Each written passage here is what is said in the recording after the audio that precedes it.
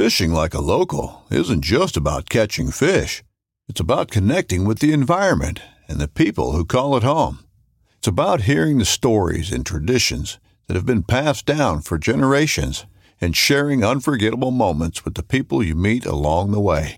Fishing like a local is having an experience that stays with you forever.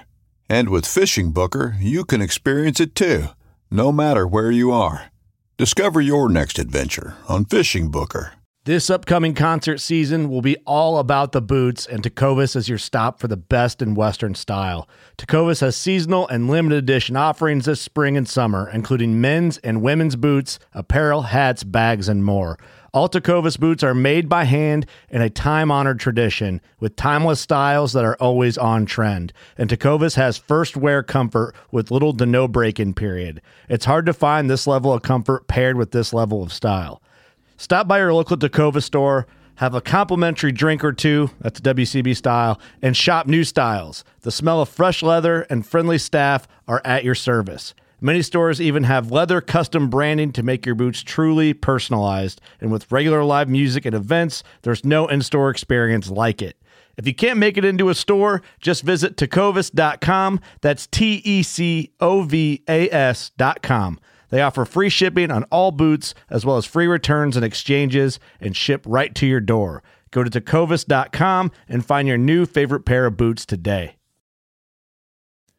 All right, folks, my season has finally kicked off, and it feels great to be back in the saddle. That's both speaking figuratively and literally. If you're tired, of course, of lugging around heavy, bulky tree stands and would like to hunt lighter and more mobile, or maybe you just want to feel like a tree ninja, then you need to check out the Tethered Mantis saddle and the Predator platform. Head to tetherednation.com. That's TETHRDNATION.com for all your saddle hunting info and release your inner tree ninja. First thing I do in the morning before a hunt is, of course, I have to have my morning coffee, and I'm sure most of you out there probably feel the same. Make sure you're filling your mug with Skull Brew coffee, as it is the only coffee company that is both 2% for conservation certified and, of course, donates 10% of their profits to conservation organizations who are helping us to secure the future of our wild places. So head to skullbrewcoffee.com and choose between 3 killer roasts of coffee and know that you are supporting conservation with every sip.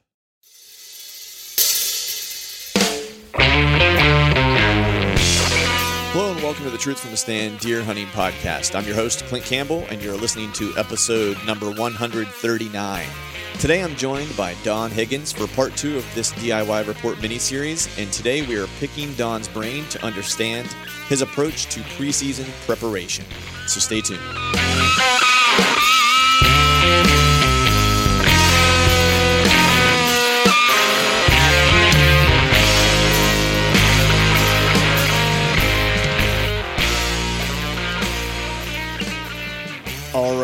All right. What is up, everyone? Happy Wednesday to you. Hope you're all doing well out there. I'm pretty stoked because my hunting season finally came in. Officially kicked off here this past Saturday.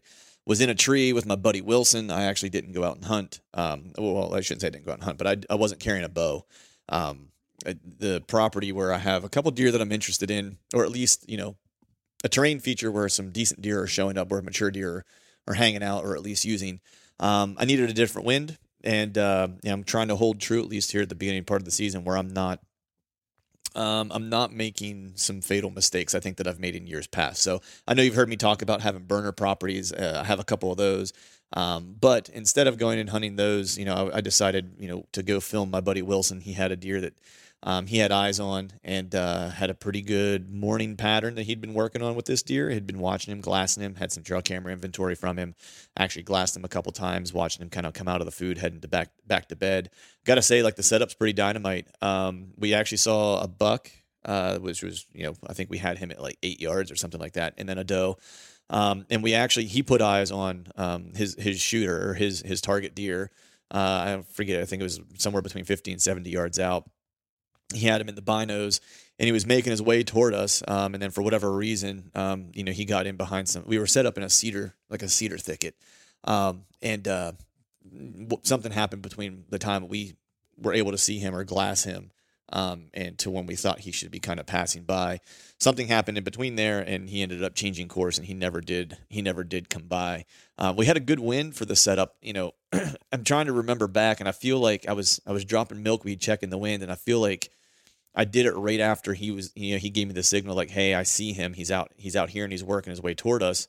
And based on the timestamps that he had for, when he was seeing and when he was glassing, the time of the morning, and then kind of marrying that with what he had seen on some of the trail camera pictures for a timestamp, where he was at and where we were set up, like it should have been maybe another, 20 minutes or so until he would kind of make his way toward us, and which would have put him right, on track with what, has held true for Wilson from what he's been seeing. And about that time, I feel like the wind switched. I'm trying to remember if I dropped milkweed right at that time, but the wind switched the complete opposite right about that time. And I don't know that my fear was that he wasn't down, I guess, below us far enough and was kind of crossing where the wind had switched on us potentially. That's the only thing I can think of, because he was on track to kind of make the move and set up where we thought he was going to set up, unless he caught a little bit of our wind. And it literally switched from like 3 minutes. And then the wind switched back and behaved the rest of the morning as we thought it would. But that might have been just enough to save that deer from an arrow. So that was my opening day hunt. And then of course I had some business duties to tend to with the coffee company that afternoon, so I didn't get out for an evening hunt. But of course it heated up here as well, so I wasn't necessarily looking to go fill a doe tag either in the heat. Just going to be completely honest, I didn't want to have to scramble and try to get that thing taken care of based on the temperatures that we were going to have. And it's kind of a bummer, man. This, the last week leading up to the opener, we were getting some really nice cool temperatures, where we're getting, the highs, and we're like 71, 72, which were awesome. And then of course, the hunting season comes in, and, we have 85-degree days. And today I think the high is 88. And I think we're actually even going to tickle 90 here at the beginning part of the week.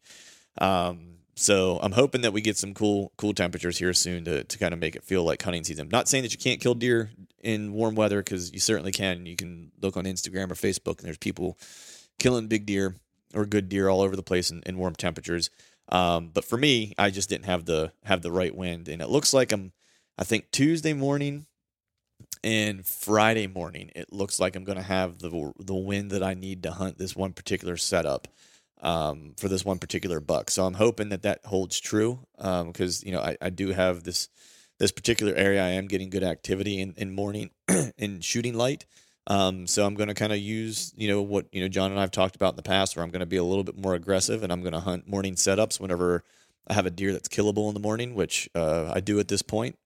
So I'm going to go ahead and make a plunge into it and see if I can't make it happen. But other than that, it's full go now with deer season, which I'm pretty excited about.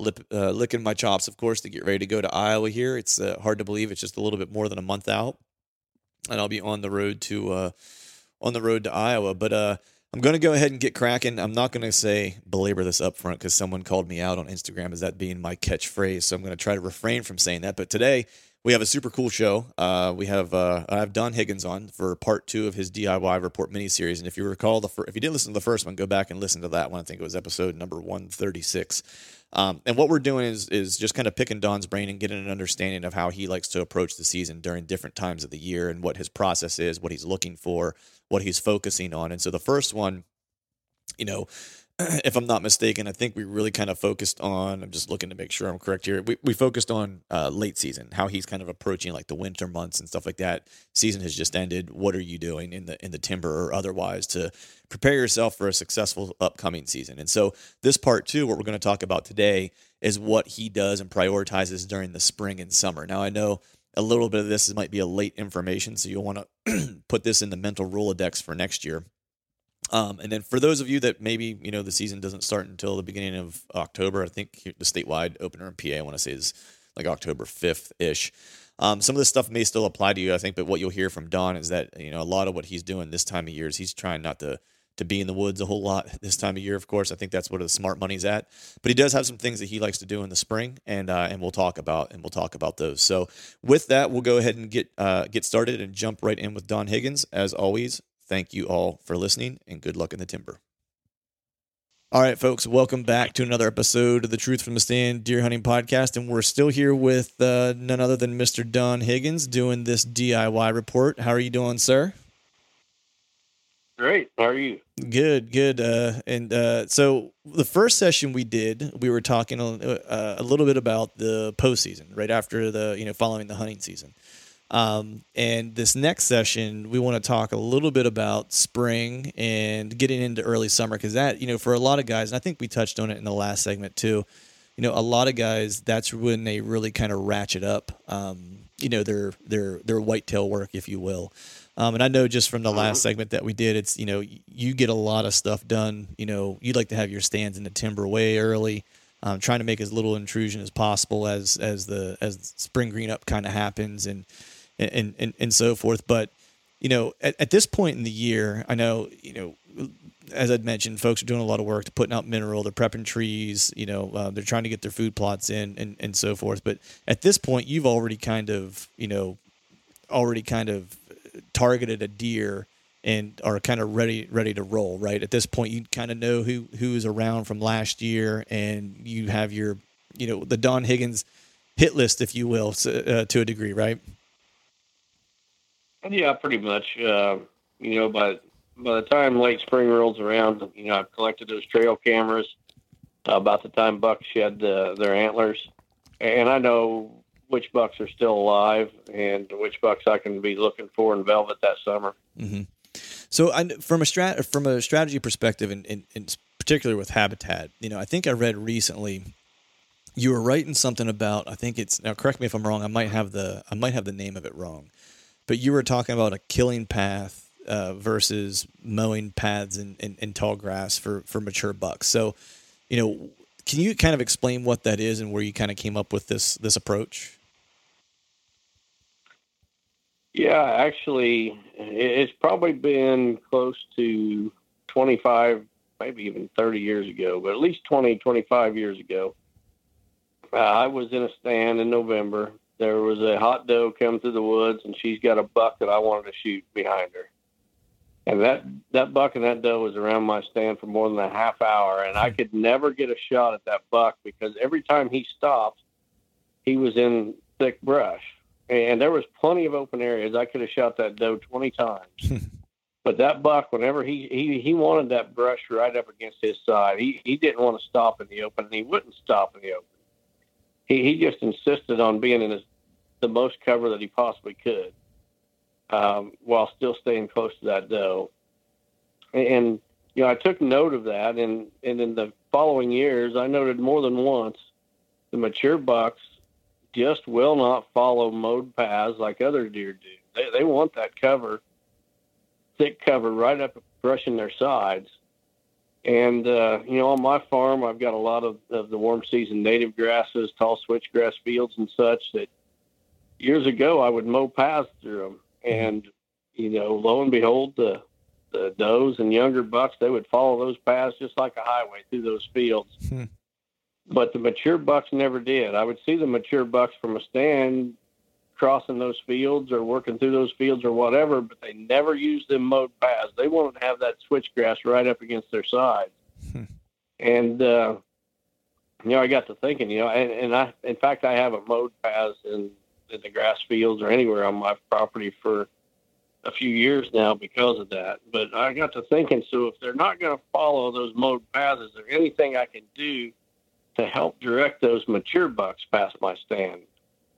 Because the mowed paths certainly weren't working, and the deer wanted to still have that cover on their side. So I got to thinking, well, how about if I just spray, a herbicide like Roundup or whatever and kill the vegetation in a real narrow path, say maybe a foot, 18 inches wide, where there's a buck can walk down it and he's still got, the grass or the brush or whatever rubbing against his side. And so I've been doing that for a few years, and it works like a charm. And, the thing about it is, I made a post about that you're referring to on Facebook, and even showed some pictures and things, and got all kinds of responses. And some guys were saying that it was garbage because they've seen mature bucks follow mowed paths. Well, I'm not saying that never will it happen. Right. There's going to be exceptions to every rule, but the bucks that do follow mowed paths, well, I guess the guys that are mowing paths are going to kill them. Right. But what about the 80 or 90% of mature bucks that refuse to follow that mowed path?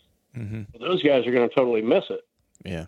And what I want to do is I want to maximize my chances at every single mature buck I'm hunting. Right. Spraying those paths has proven to be a real game changer because you can direct those deer right past your tree stand. Yeah, and I mean, through some really thick cover. Yeah, and deer. I saw that post and I just thought it was I thought it was interesting. All the differing of opinions, I guess, if you will. But it just seems it makes sense because I mean the mowing paths things, sure, they may follow them. That I kind of subscribe to the same thing that you're kind of talking about here, right? Where it's sure, a blind squirrel will find a nut every once in a while, right? So you'll have these exceptions where a deer will follow that mowed path or mature buck will follow that mowed path, but in the same breath, deer are always looking for cover. So that mature buck that followed that mowed path would also be inclined to take the path of least resistance if he had more cover still. Right. So it's exactly. Yeah. So it's like you're just kind of sweetening the deal for him versus giving him a highway to walk down. You're giving him best of both worlds in that sense, right? You're giving him a path of least resistance to use while you're allowing him to, remain covered up and feel good about where he's walking. Exactly. Yeah. So makes sense to me. So I'm hooked on it. I just need a property to spray me some paths. If I can work on that, then we'll be in good shape. So I want to talk to you a little bit about your stand locations. I know that you like to hang, early in the year, right? I know you like to try to stay out of the places you're going to be hunting and get things set up as early, 4 or 5 months in advance. But for those folks who are out there that might still be, or that will be hanging stands in the spring or early summer, if you could just kind of talk me through how you pick a stand location and what kind of factors and what things you're thinking about when you're finding the location where you're going to hang your set. Just kind of walk me through what your thought process is. Well, first of all, access is everything. If you can't access a spot, it doesn't matter how good it is. Mm-hmm. If you can't access it without disturbing deer, it's worthless. Right. So access is everything. And basically, I'm looking for areas where the natural terrain funnels deer through an area. Mm-hmm. Ravines, creeks, or rivers making a big sweeping bend. A lot of times there will be a bluff. Mm-hmm. And at the top of that bluff, the deer are pinched down. At the top of a ravine, close to a field edge. A lot of times the deer are pinched down. So I'm looking at areas where the deer traffic is naturally pinched down. And then I'm considering where the deer going, where they bedding, where they feeding, what wind directions can be hunted from that stand. Is it better morning or evening? There's just a lot of different factors that I'm considering. Right. But, more than anything, I'm looking at terrain. Right. Yeah. I mean, will you hang multiple sets, or will you have multiple trees set up for multiple winds within one particular location? If a situation allows for it or calls for it? Very rarely, because usually the access is going to be an issue from one of the two. For example, if you wanted to set up on both sides of a pinch point, mm-hmm. Usually access is only going to be good, or it's going to be better on one side than it is the other. Right. And that'll be the side that I usually take. Right. But, picking stand sites, there's no substitute for experience, because it's just like when you see the right spot, it's like I said in the last podcast, a light bulb goes off. Mm-hmm. And some of my consulting clients, will send me pictures of bucks they've shot. They'll say, I shot this buck in that very tree where you hung the ribbon and told me to put my stand, and I still don't know why you told me to put a stand there. And it's like you just can't substitute experience with anything else. And I can't even find the words to describe it. When you see it, you know it. Right. It's so funny that you say that, because it's, whether I'm talking to you or, and I think well, I'm sure you know of him, but Dan Enfalt, I'm not sure how much you know Dan, or if you've ever spoke with him much at length. But he's kind of, but he's kind of the same way, where it's like, he can, he just gets this sixth sense almost, where it's like, this is where a big buck lives. It's to the point, I've told this story before, where I was hunting a swamp, and I had just started hunting swamps last year. And I had an encounter with one of the better deer on that piece. And I had two really good deer in there, especially for Pennsylvania, and I was getting the slip. And I finally just was, in the tree the one day, and I text Dan while I was sitting there. I was like, hey, this is what's going on. I mean, I didn't have to show him a map or anything. I just told him what I was seeing. And he was like, check the first transition in. He was like, I bet you're all your signs there. And sure enough, I checked the first transition in, and that's where like all the action was. So, so it's one of those things where it's just that experience, right? Like just like you're saying, like you've seen it, lived it so many times where it's just innate. It just happens, Yeah, I've known the name Dan Infalt for a number of years. I've never really corresponded with him, but we've shared a few messages back and forth on Facebook. And it's just been in the last year or so that I've really paid attention to his writings. And every time I read something he writes, it's like, man, I could have wrote that. I agree with every single word that guy just wrote. Right. It's really, it's kind of funny that, once you reach a certain level, you can tell the real deal from the pretenders. Yep. And Dan is the real deal. I've never met the man in my life, but I guarantee he's a real deal. I can just tell it by the way he talks. Yep. Yeah. I mean, it's, I don't know. I'll say this. Like, I feel, having this podcast has afforded me a lot of, opportunities to talk with some folks who I otherwise probably would not in a million years get a chance to talk with, like yourself. You know what I mean? And, feel grateful that I get a chance to, pick someone's brain who's been doing it as long as you or as long as Dan. I don't ever claim to be anything special. My goal is just to try to learn every year as much as I can. And then when guys who are as experienced as you guys are, if you're willing to keep me with company, keep company with me and share it with me, then I'm all ears and willing to listen. But yeah, I mean, like yourself, like you guys are two of the realest deals that I've had the opportunity to kind of talk to in the whitetail world. And that's just not me saying that. I mean, there's a lot of, you don't need my endorsement. There's a lot of folks I think probably feel the same way.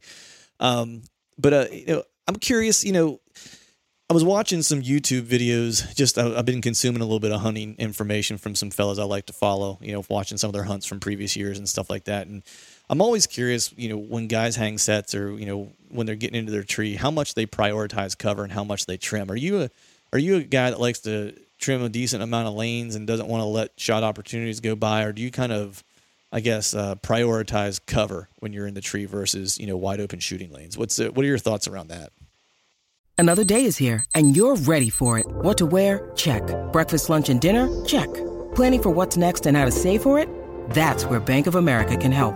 For your financial to-dos, Bank of America has experts ready to help get you closer to your goals. Get started at one of our local financial centers or 24/7 in our mobile banking app. Find a location near you at bankofamerica.com/talktous. What would you like the power to do? Mobile banking requires downloading the app and is only available for select devices. Message and data rates may apply. Bank of America NA, member FDIC. Well, I think it's a balance. You've got to be hidden in that tree. If you can't just be like stuck on the side of a telephone pole. Right. Yeah, you need some cover. But at the same time, you want to be able, when a deer comes along, you want to be able to get a shot at him. And that's one reason I get my stands ready in the late winter. The leaves are off the trees. You're seeing everything as it'll be during hunting season. Mm-hmm. And I remember years ago when I would hang stands in the summer right before season, you'd get in there and you'd trim a bunch of lanes and things. Then when the leaves fell off, you felt naked. You was on the side of that tree. You weren't hit at all. Right. So there's a balance. You got to be hid. But at the same time, when a buck comes in, you want to make sure that you've got ample opportunity to shoot him. Right. And how many sets do you think you hang in a year? Are you hanging, is it, I know you hunt multiple properties and so forth. You hang in 15, 20? It's, what's the number? Like right now, if season opened tomorrow, I could choose from probably about 40 different stands. Yeah, that's a lot of hanging, a lot of trimming work there, right? Yeah, and a lot of them are or like I've got ladder stands that have been there for years, and it just depends on the tree. And I don't go to every single stand every single off season. Right. Basically, I'm looking at my trail camera pictures. If I think there's a buck on this property that could be a shooter next year, if he just puts on 20 inches or whatever. So those are the properties I'm paying attention to. I'm looking at the bucks I've already located and that are potential shooters and where they live, and that's the stands I'm focused on. Right. So that's a good segue into trail cameras, right? Because I had read something recently that you had written, and you were talking about what time of year you like to put your cams out, and why that time of year is when you prefer to do it. Can you kind of talk a little bit about, when you like to hang your cameras and why that specifically, that timing is when you like to do it? Yeah, I try to get mine out about the 1st of July, and the reason I don't put them out before that is the bucks the racks aren't developed enough to be able to tell individual bucks, and or how big a buck is really going to be, how many points he's going to have, and by the 1st of July, early July, you got a pretty good idea how a buck's going to look, and that's why I wait. And the other thing is, it's pretty common knowledge that the first time you hunt a stand is your best chance to kill a buck from that stand. Right. And it's the same way with a trail camera. I can't tell you how many cameras I've hung over the years and got a mature buck's picture, but I only got his picture there one time. And after that, he knew the camera was there and he wasn't coming back through. So I don't want to go and get his picture, the 1st of June when he's barely got a rack, and educate him, and then he doesn't come back, and I don't have any idea how he finished out. I want to wait till there's enough antler there. I know what he's going to be. Right. Now, I mean, are at this point of the year, I guess, let's talk maybe like later summer, are you a mock scrape guy, or you don't fool with them much? I use rope scrapes, where you hang the rope from a branch, and I put those out, early in the winter, right after season, let them weather all summer. A lot of times when I'm putting my trail cameras out in the summer, I'll take a small spray bottle of Roundup herbicide, and if I'm putting cameras in the area of those ropes, I'll spray a 3 or 4 foot circle underneath those ropes to kill the vegetation. And then about the 1st of September and through the 1st of October, I'll transition my trail cameras from summer feeding areas to fall rutting areas, and I'll put them on those rope scrapes and put some scent on the rope, and a good way to inventory the bucks that are on the property. Right. And what scent are you using? I know you've had deer in the past. Are you using your own Don Higgins formula? No, I haven't had captive deer for a couple of years now. I'm using Smokies. It's made by Smokey McNicholas, trapper in West Virginia. Yeah. I've used his stuff in the past. Yep. It was the one time I actually had I got a little pre-orbital lure from him a couple of years ago, whenever you were still able to use it in, the part of PA that our family farms are in, and I actually had some success with it. So it was pretty cool. That's one of the things I'm kind of getting ready to try this year is, I've not had a ton of success with mock scrapes. I'm curious to get your opinion on this. Do you think that mock scrapes sometimes work a little, better just in general in areas where they're getting a little less pressure and less guys are using lures and scent in the timber? Because I've tried mock scrapes in the past, and maybe I'm just not doing them right, but I don't seem to get nearly the activity that, my friends out in the Midwest get, and I kind of was started thinking about it, and I was like, I wonder if it's because every, Joe Schmo in the woods, at that time of year is out in the woods stinking it up, putting out cameras and, hanging stands, late in the summer, and putting out their mock scrapes and stuff like that, and starting to educate the deer. And then they kind of learn that scent is not only the scent of a human, but then the scent of a deer is associated with it, or preorbital lure or urine or whatever you're using. And then they kind of know that, like, hey, this might be a false positive here. What do you think? Well, with mock scrapes, location is everything. So if you've got them in a good location where the deer should be hitting them, the reason I use Smokies, well, besides the fact that it works, and I think one of the reasons it works so well is not everybody in the woods is carrying it. You got to order it from him. You can't go down to Walmart and buy Smokies. So, Right.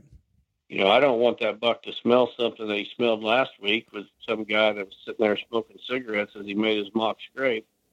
I want it to be a totally different odor. Right. And odds are nobody in the areas I'm hunting are using Smokies. So, Right. Yeah. I think that's one reason it works so well. Right. Are you using pre-orbital or is it urine for your scrapes? I've used every scent that Smokey makes, and I don't know how many he's got, probably half a dozen. Mm-hmm. And every single one of them has worked fine. In fact, they worked great. So Nice. I don't think that which one is real critical. Okay. I think the big thing is, like I said, nobody else in the area is using it. Right. Yeah, it sometimes pays to be the odd man out, right? Especially with those types of things. Mm-hmm. So I think this is the last question for this particular segment. But as it stands right now, we're here in August. What does your target list look like for this year, and what's your criteria this year to make the Higgins hit list?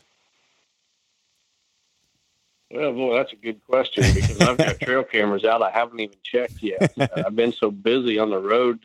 Right. I think in the last month, I've done seminars in Kansas, Iowa, Indiana, Michigan, and I just came back from two different. I've been in Texas twice in the last 2 weeks. Nice. I still got to go to Pennsylvania, Indiana this coming weekend. So I've got cameras I haven't even checked yet. Nice. I can tell you so far, I've been pretty disappointed. I was wondering, when we have a good growing season for our crops, it's also good for antler growth. Mm-hmm. You get those steady rains through the summer. Yep. And it seems like the bucks are a little better that year. And I've been wondering, with all the rain we had last spring, how it was going to affect antler growth, because I know the crops in my part of the Midwest are at least 30 days behind where they normally are this time of year. Okay. And from what I've seen with my cameras, there's been a lot of bucks that I was hoping would put on, more points and more inches for sure. And a lot of them have fewer points than they had last year. Wow. They still have the same frames, but they had a big frame before. They still have a big frame, but maybe with less points and less total inches. So, right. A year ago, I put a blog post out where I predicted there'd be some giants killed just because of what I was seeing. We had a great growing season a year ago. Almost every acre of corn in my part of Illinois made over 200 bushels an acre. And a lot of soybeans were over 80 and even some over 90 bushels an acre. Wow. Just the best growing season I ever remember. And the antler growth on the bucks was just fantastic as well. And I predicted that. And lo and behold, 50 miles from my house, they killed the world record non-typical. Wow. The Luke Brewster buck is not killed not that far from me. Well, this year I'm going the opposite direction. And from what I've seen, and one man has only got limited resources, so it's far from a scientific conclusion. But my opinion, based on what I've seen, is that the buck antler growth this year is down from what it typically is. Okay. So, but you still have some fresh cameras. It sounds like that you've not had your busy schedule has kept you from checking them. So it sounds like you might have an ace up your sleeve yet. Well, I'm hoping. I mean, there was a 200-inch buck that I've been watching for a couple of years. Wow. I get his picture in the summer, but then he relocates about the time he sheds velvet, and I know where he goes, but I just can't get permission to hunt around where he goes. So this year he totally disappeared on me. I've got probably 6-8 cameras where I've always got his picture in the past. I don't have a single picture of him yet. And there's other bucks. There was a buck that I intended to probably target this year. Was going to be a big typical. Probably, he was in the 170s easy last year, and I was hoping maybe he would hit 180 as a clean typical. He's smaller than he was last year. Really? Yeah. A lot of other bucks have fewer points than they did last year. I had a buck that called the Fork Tine buck. It's always had fork G2s. This year, he don't have fork G2s. He's only got 4 points on one side, where he's always had 5. Huh. And instead of having the forks on both G2s, he's just got a flyer off of one G2. No doubt it's the same deer. Right. But I don't think he'll score as good as he has in the past. And it's just been buck after buck like that. Wow. Yeah, I'm not I don't have a beat on those caliber of deer here in PA, but there's for me at least there's 2 deer that I actually got on camera this year that I'm pretty excited to hunt. One's a new piece of public property that I scouted and found a decent deer, which I'm pretty excited about. And then one I found sheds from one last year that I'm pretty excited about. Then I've got him on camera now a couple of different times showing up. So, and I think I found his sheds where I think where he's bedded or where he's using where he's bedding down. So I'm hopeful to be able to put a plan together for one of those 2. But I think that does it for part number 2. And if you're a willing participant, I think we'll plunge ahead to our last segment, part number 3. Yeah, sounds great. All right, folks, that is a wrap for today's show. I'd like to thank Don for joining, and of course, thank all of you for listening. Just as a quick heads up, Don has a new podcast that's about to come out if it hasn't already released by the time that I put this podcast out. So if it is out, be sure to go check that out. If it's not out, be on the lookout for his episodes that'll be forthcoming. You'll definitely want to give that a check. Of course, Don has a wealth of knowledge, and he'll be sharing that on his own platform going forward. You also want to check out his blog. There's a lot of great writing there. I've, of course, found inspiration and pulled nuggets from that as well. And then, of course, check out his Real World Wildlife Products website as well if you haven't already. Of course, if you haven't, please head over to iTunes and leave us a 5-star rating and subscribe to the podcast to make sure you get all this great content delivered directly to your pocket in the form of an iPhone through iTunes and all the other places where you can find podcasts. I'd be super appreciative if you do those couple things for me. And before I shut this thing down, I need to give a big shout out to our partners who continue to help us make this podcast possible. Tethered, Exodus Outdoor Gear, Skull Brew Coffee Company, Gumleaf USA Boots, Obsession Bows, Ramcat Broadheads, Trophy Taker Rests, and Dead Downwind. And until next time, we'll see y'all. Open numbers, but I gotta get away from here. Gotta get away from here.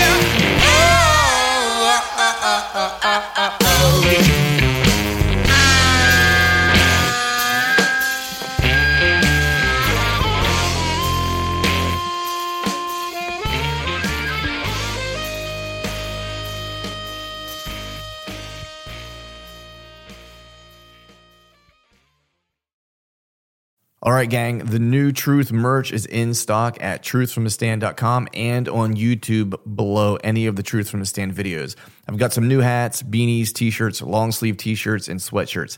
There's even a new Do Hard Shit hat for those of us who like to embrace micro-dosing adversity. So head to truthfromthestand.com and check out the new gear and use the code TRUTH, T-R-U-T-H, and save yourself some cash on the new gear. Brave anglers search for the one they call king, but who will take his throne? Tune in to Waypoint TV's Battle for Silver, Saturday, May 18th from 12 to 6 p.m. Eastern. Presented by Abyss Battery. Waypoint TV.